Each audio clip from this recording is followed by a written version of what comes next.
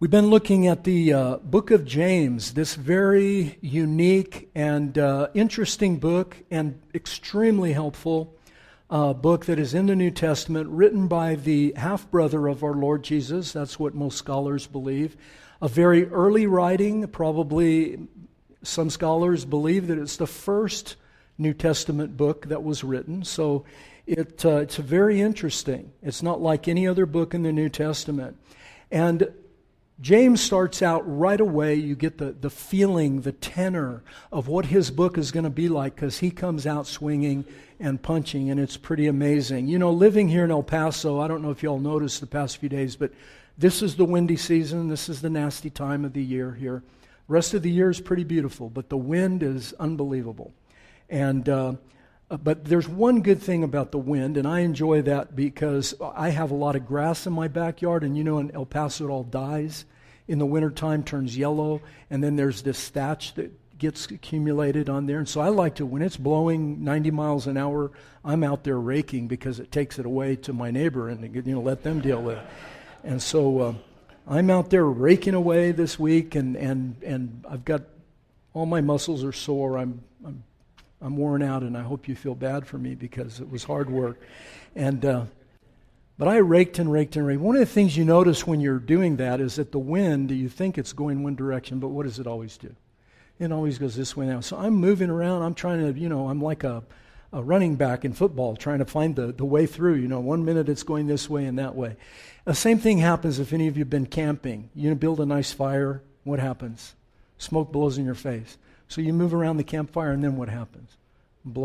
Smoke blows in your face. And we have all kinds of, stories and anecdotes of why that happens. It blows to the ugliest person or whatever. So, and that's kind of what James is talking about here. He's saying, we live in a world where there is a strong, blistering force of wind and gales that are blowing all the time. It's what we call the already not yet, this tension that we live in. And everybody lives in that tension, Christians not excluded. We live in the tension that's here in this world. We know it's supposed to be better than it is, but there's always this flow and this current. And right out of the gate, James says, count it all joy when you hit trials, because you know that the testing of your faith will produce patience and endurance. So we're going to talk a little bit more about, I'm going to finish this particular section, although he comes back to it repeatedly in the letter, the idea of trials and testing and the struggles that human beings have, Christians especially. When Jesus regenerates your heart, you become more tender and sensitive to the world around you, and at the same time, you're supposed to have this joy and underlying current of strength that kind of props you up. But a lot of times it can be tough. You're fighting that wind, that current that's always blowing and sometimes changing direction. So let's look. We're just going to read again verses 2 through 8. It's printed in your bulletin, the whole chapter, or the first 18 verses, I believe. We'll read only 2 through 8, and then I'll finish with verse 12, which is kind of connected to the other part. Count it all joy, my brothers, when you meet trials of various kinds, for you know that the testing of your faith produces steadfastness or patience, and let steadfastness have its full effect, that you may be perfect or mature, complete, and lacking nothing. If any of you lacks wisdom, let him ask of God, who gives generously to all without reproach, and it will be given to him. And let him ask in faith with no doubting. For the one who doubts is like a wave of the sea that is driven and tossed by the wind. For that person must not suppose that he will receive anything from the Lord. He is double-minded, unstable in all his ways. Verse 12. Blessed is the man who remains steadfast under trial, for when he has stood the test, he will receive the crown of life which God has promised to those who love him. This is the word of the Lord. All right, so we read this passage, and I said this repeatedly during this first introductory stage of James. We read not count it all joy. We read, be joyful, act joyful, be happy, and all of that. That is not what the text says. It doesn't even imply that.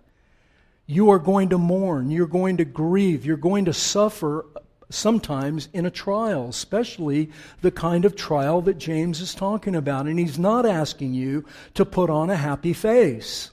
He's not asking you to say, when somebody asks you, how's it going? You know, Christians are notorious. Oh, everything's fine. Or we'll use bumper sticker theology and we'll say, better than I deserve, which is supposed to be humble. I don't know. It sounds yucky to me.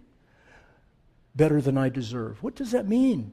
We don't even think about what it means, but it sounds pious and it sounds holy. And, you're getting, we're getting better than we deserve, but it could, that thing that happened didn't have to happen.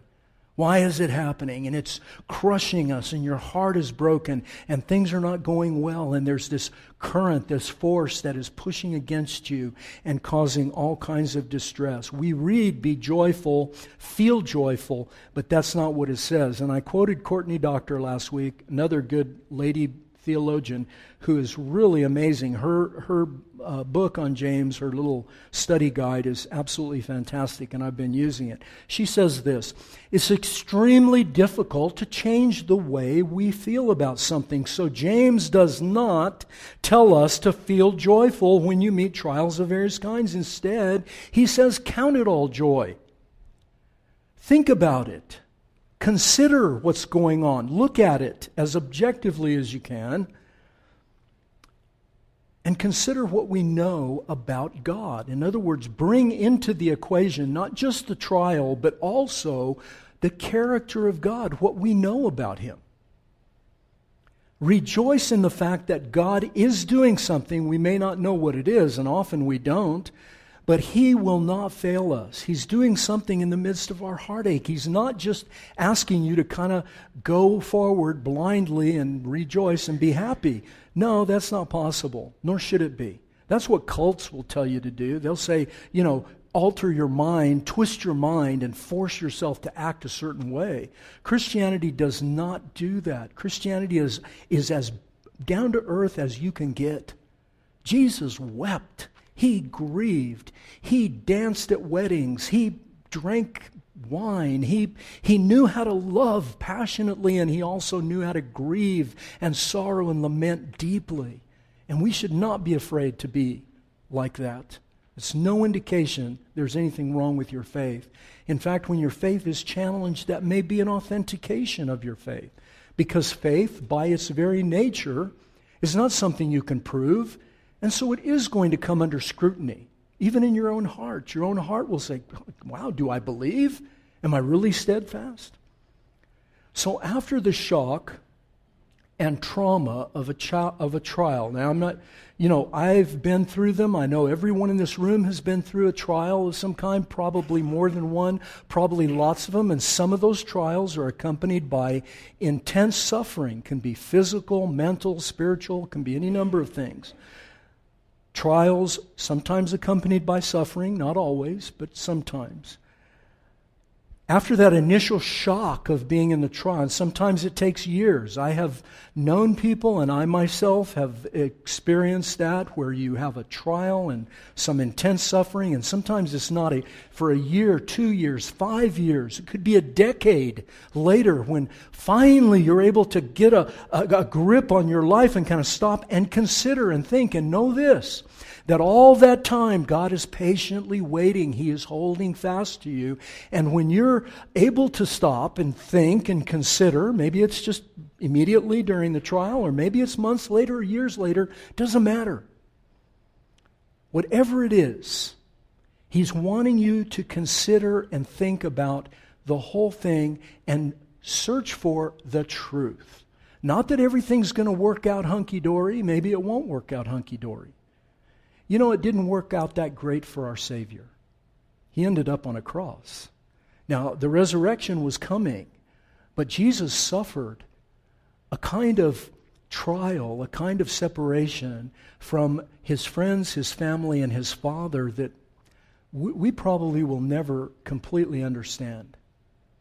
And we need to be thinking about that. Christianity is a thinking religion. It's not one in which you do and you sit there and kind of try to enter an altered state of consciousness where you're not thinking. No. Christianity makes you think. Think deeply, feel deeply. And God redeemed our feelings along with the rest of us. So if our heart is broken, know that He doesn't want you to, forget your feelings. No, He redeemed those feelings along with our mind, our bodies, everything else.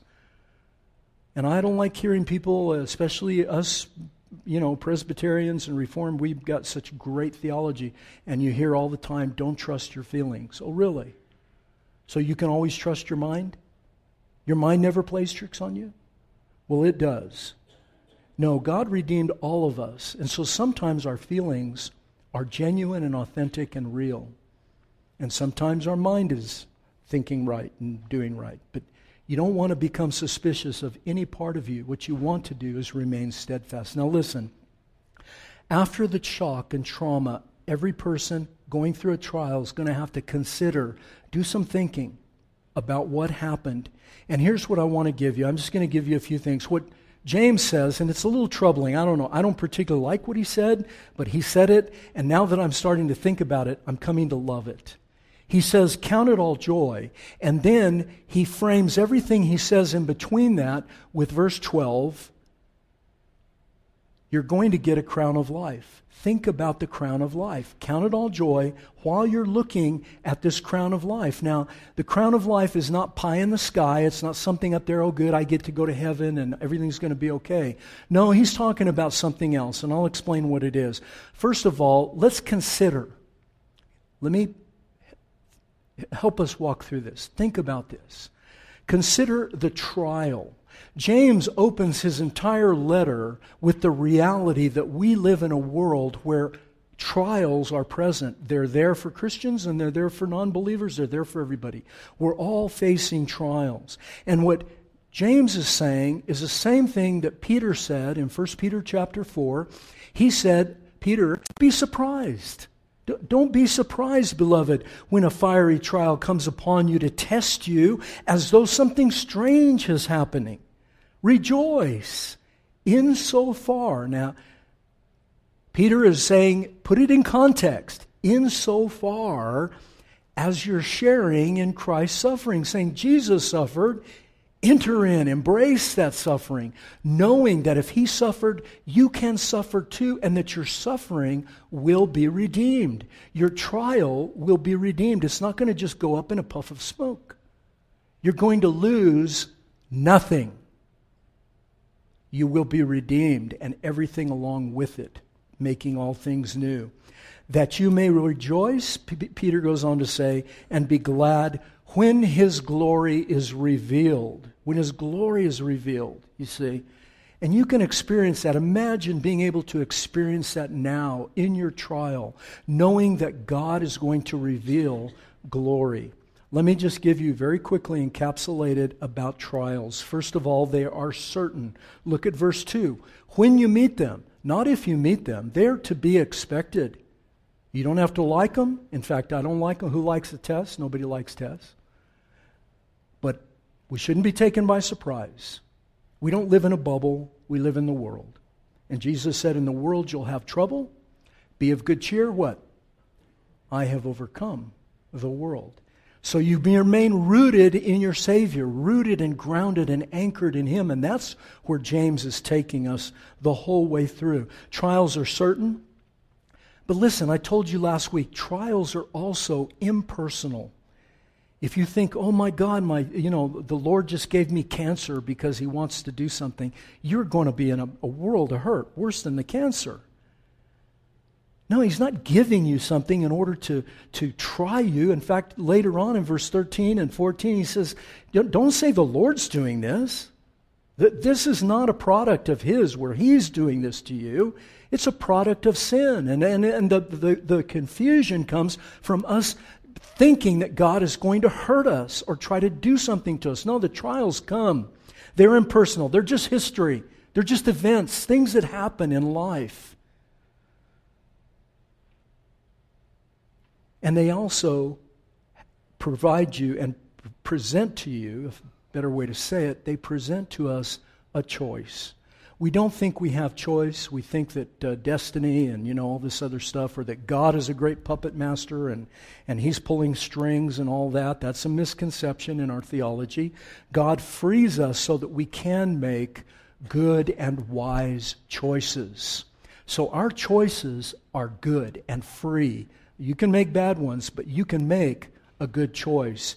And He says, count it all joy. It's in an imperative mood, so it's a command. He's saying you must do this. You must take the trial and you must address the trial. You can't let the trial take you like the wind and the waves and sweep you away and not answer the trial. Now, maybe at first when you're under the shock of it or some terrible tragedy happens in your life, it may take some time, a month, a year, years. Who knows how long it'll take. But at some point, you have to confront what is happening. And that takes us to this second part. You've got trials, and he's kind of, if you can imagine, I wish we had a blackboard up here, a whiteboard, I could draw it for you, but there's testing, there's trials, there's doubt, and then there's wisdom. He's got these four things kind of sandwiched in between, counting it joy and the crown of life, and he's asking us to look at these and how they're linked, how they're connected.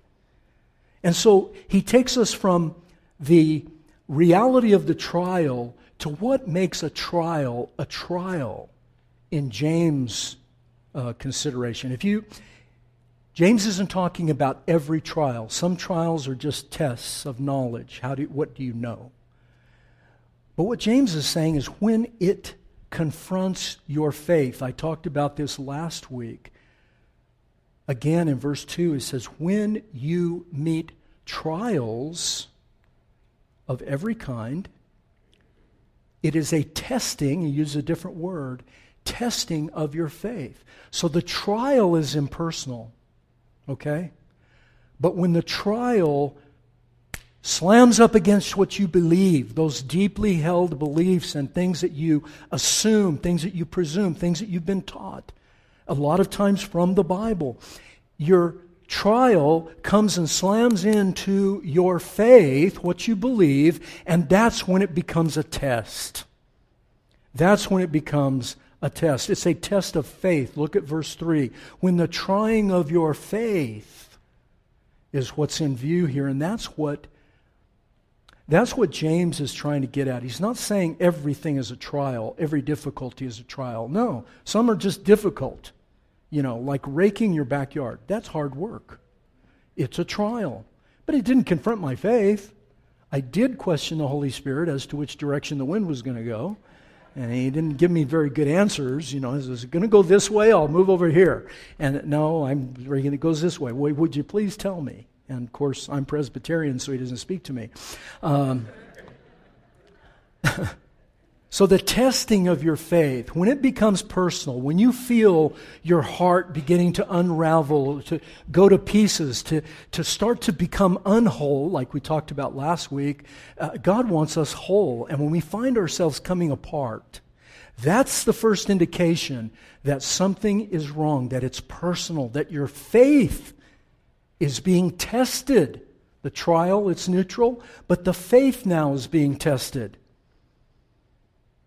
And what he says is you must remain steadfast. You all know the story, a very extraordinarily familiar story in the Gospel of John, where Lazarus, Jesus' friend, dies. And Jesus waits 4 days to go. He gets a letter from the sisters, Mary and Martha, come and heal your friend Lazarus. He's sick, and Jesus doesn't go. And you're kind of thinking, what is going on?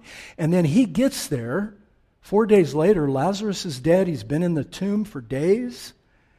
And the sisters, first Martha, then Mary, they come out to meet him in the road. And they both say the same thing.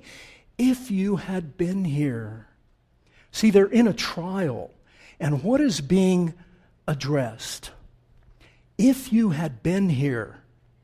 That's the test. Their faith is in Christ. I thought you could do these great things, Jesus. If you had just come, He would have been fine. And what does Jesus say? No, wait a minute. I'm on my way to the tomb. As soon as I get there, I'm going to make all things right.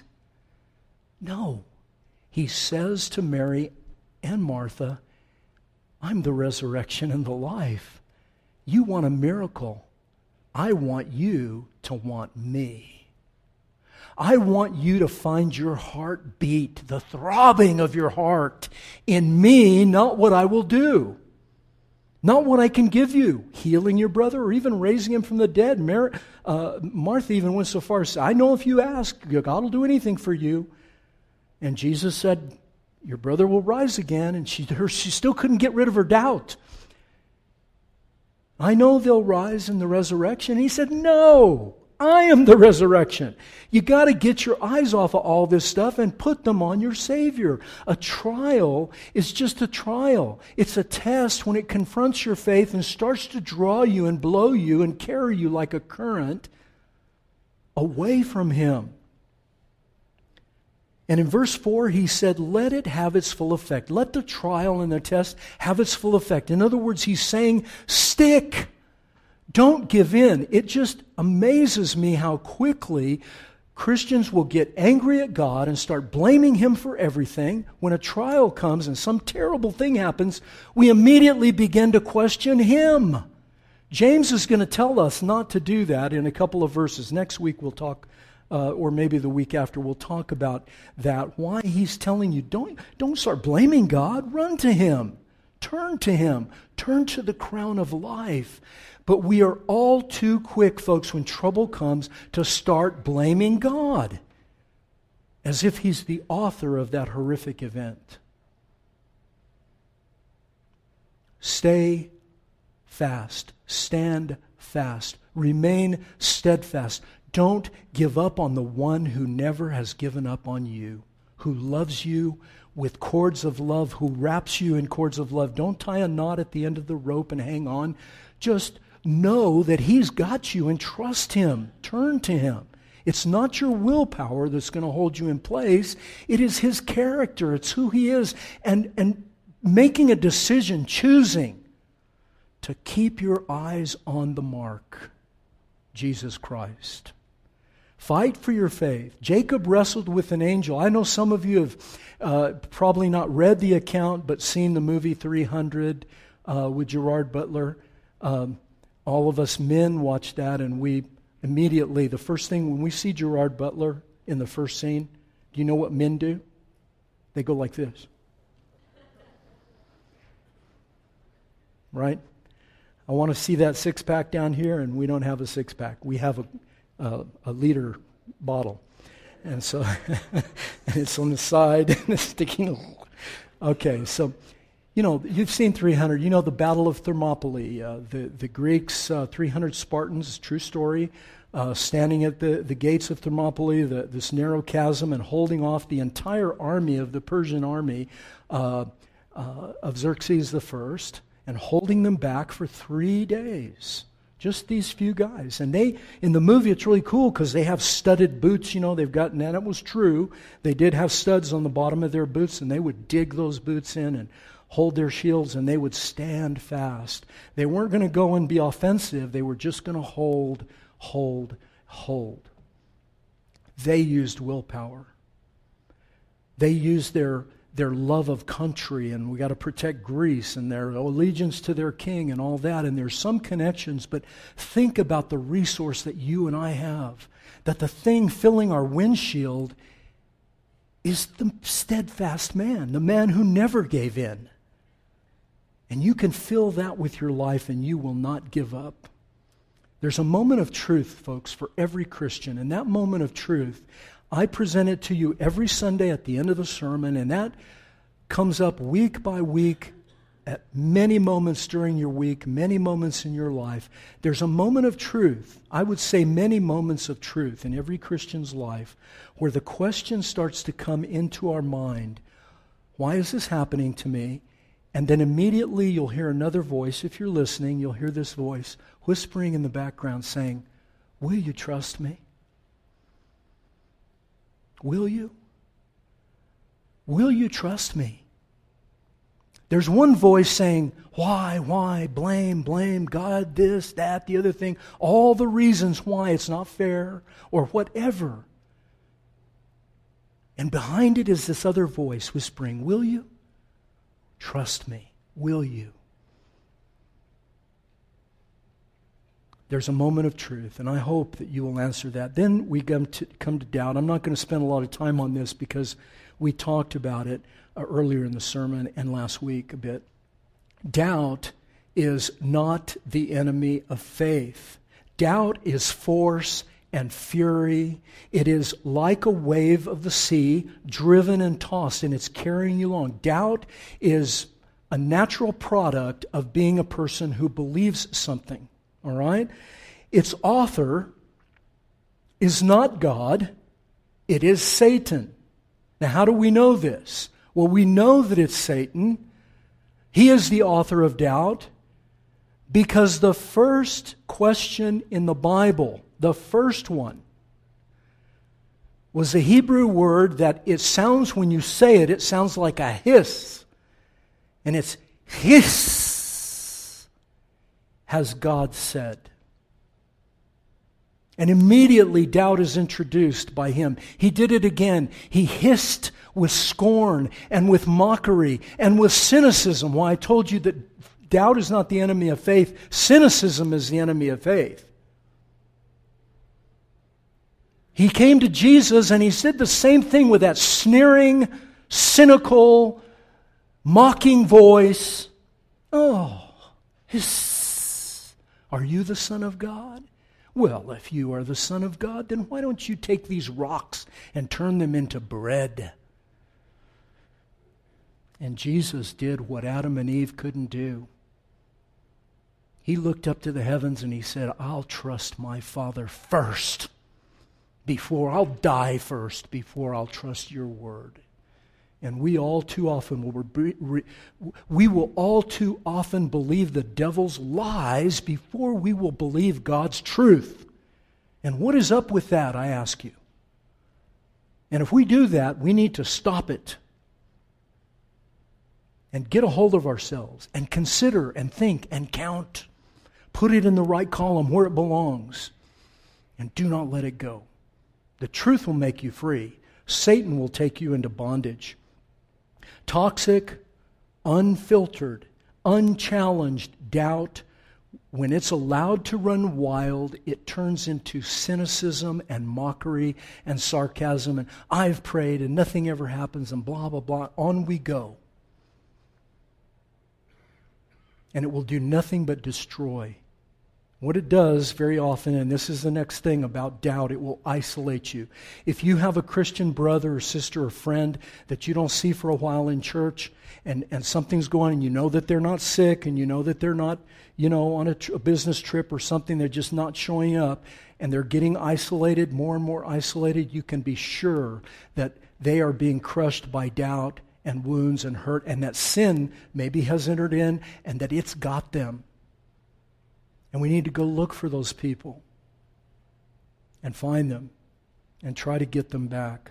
Isolation. You see it, if you watch the National Geographic, you ever watch those predation videos where, lions or cheetahs or whatever chasing a herd and they cut off the young or they cut out the frail or the weak or whatever and they get them off by themselves and then they devour them. Or probably a better one because, we don't want to talk about that. Predation's awful and I don't like watching those videos. But I love horror movies. Don't you like the stereotypical horror, the slasher movies? Yeah. I mean, the first time I went in for my first cancer treatment in 2011, I bought a whole stack of these terrible slasher novels, and I read them while I was in isolation. And it was awful. But in these horrible, stereotypical movies, there's a bunch of teenagers, of course, and they're all, I don't know, they're out in the jungle, but they're wearing bikinis, the girls. The guys are, goofy. And they're all in a group, and there's some monster out there, some person with a mask, a ski mask, and he's going to get them. And they're walking along in the dark. You know that something's going to happen in a second. And what do they say? What do they say? Let's split up. You go that way. I'll go this way. And everybody in the audience is screaming, no, don't split up. Don't go that way. We know what's going to happen. And that's what Satan is doing. He's telling you, isolate yourself. Nobody's going to care for you. Nobody's going to love you. Nobody's going to... cynicism. It just takes a hold of us and gets us to where we think, oh, everybody, and we just complain about everything and blame God for everything and blame those Christians and blame the government and blame everybody. And Satan is rejoicing because he's got you separated. He's got you alone. And all you've got on is a bikini. You're helpless. I mean, really. You're left, you leave it unchallenged. You're double-minded. You're unstable. You're prey. And he will take you down. And he does. But contrast that with verse 4. Look back at verse 4. If you challenge it, James promises this. You will become perfect, or the word is actually better translated mature. You will become mature, complete, and lacking nothing. You see, he contrasts receiving nothing from the Lord to lacking nothing. James just forces us to look at both of them. Trust him, stay, and you will lack nothing. Get separated, get isolated, get pulled away, become cynical, let doubt take hold, and you will receive nothing. Nothing over against everything. And he's asking you to make a change. Now, sometimes you have to get help, and this is one thing I want to make very clear very quickly. If you find yourself in that position under a trial and you don't reach out for help, you have no one to blame but yourself. There are plenty of people. This is a wonderful church, best church in El Paso. We have the best people in El Paso. The real Christians go to Christ the King. Everybody else we're not too sure about. I'm suspicious of them. No, I'm kidding. If you don't reach out for help, you only have yourself to blame.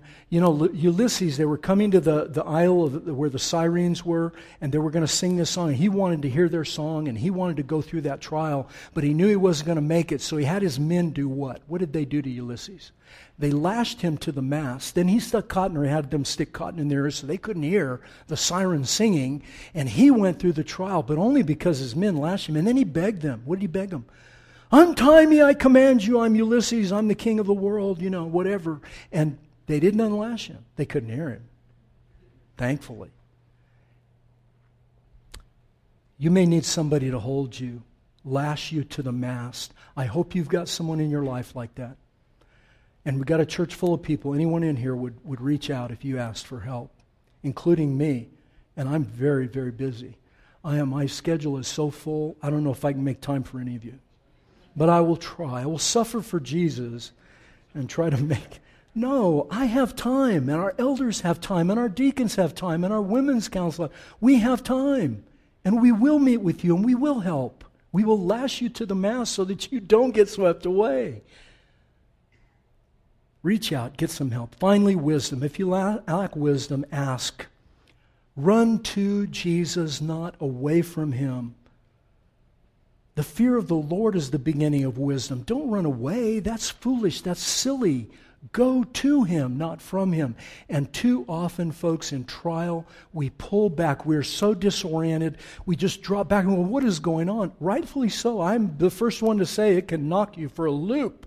And that's why you need people. You need a church. You need to come to worship. Worship is not just so we can collect your money.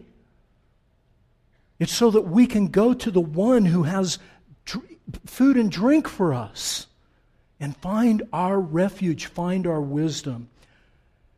And the only way you're going to do that is looking at the cosmic trial, this trial that Jesus went through in the Garden of Gethsemane. He withdrew. Listen, Matthew says he withdrew about a stone's throw. He went into the garden, left his disciples, and he withdrew about a stone's throw. Listen to this. And he fell on his face, and he prayed, Father, if you're willing, remove this cup from me. Nevertheless, not my will, but your will be done. And being in agony, he prayed more earnestly, and his sweat began to become like great drops of blood falling to the ground. And that's a real medical condition where you're under such intense stress that your capillaries under your skin break, and it's mixed with blood, and it begins, and you bleed as you sweat. This is the cosmic trial. And Jesus Christ counted it all joy. Since we have a great high priest who's passed through the heavens, Jesus the Son of God, let us hold fast our confession. For we do not have a high priest that cannot be touched with the feelings of our weaknesses and our infirmities, but he was tempted. He's able to sympathize with you because he was tempted in every single respect, just like we are, yet without sin. Let us then, therefore, go to him with confidence. Draw near the throne of grace to find mercy and help in time of need. Lay aside every weight. Lay aside every weight and the sin which clings so closely. Let us run with endurance the race that is set before us, looking unto Jesus, the author, the perfecter of our faith, who for the joy that was set before him went to the cross, endured it, and despised its shame, and is seated at the right hand of the throne of God. Consider him who endured from sinners such hostility against himself. Jesus did not go through that. Listen, this is the last thing. I want you to please listen. Jesus did not go through that suffering and that trial of Gethsemane and the cross and the grave and the death and torture. He did not go through it so that he could say, you never will go through it. He went through it so you could go through yours. So you could survive and not be taken down and wrecked and ruined and cast up against the shore and broken into 1,000,000 pieces. He went through it so we could go through ours, knowing that our sins are forgiven. What will take you apart? Your sins will take you apart. They'll rip you to shreds and leave nothing behind. Knowing that Jesus stood before God, abandoned, and yet when we come to God, we don't get abandoned. He comes and says, come without reproach. I'm not holding anything against you. You're free. Knowing that Jesus took our reproach on the cross, the reproaches of them that reproached you fell on me. Psalm 69, a messianic psalm. And if you trust him, you receive a crown of life. And let me tell you something. A crown is nothing. You know that. A crown is just a symbol of something else. It's a symbol of glory and of royalty and power and position. A crown is nothing but a symbol. And when he says you're going to get a crown of glory, he's not talking about some post-death heavenly reward. He's going to pass out crowns. That is ridiculous. What he's saying to us and what he's asking us to listen and think and work through in our mind is that crown represents everything that Jesus is and was and had and gave up for us, including his very life, so that you and I could have that crown of life. And I'll tell you this, it's not a crown. You want to know what our crown of life is? It's him. He is our crown. He is our life. And that's why in the book of Revelation, those 24 elders take their crowns off their heads and throw them at his feet. You are worthy, and only you. Will you trust him? I pray you will. Father, we love you. Trials are not easy, and who knows better than your Son, our Savior, of what a trial can do, how it can tear you apart. And he was ripped to shreds on the cross for us and as us. And it's that gives us the power to count it all joy, even when our hearts are torn. Help us, I pray, to remain steadfast. Fix our eyes on our Lord Jesus, especially now as we come to the table and we get ready to taste and see that the Lord is good and His mercy endures forever. Fix our eyes on Him, the bread of life. We thank you in Christ's name. Amen.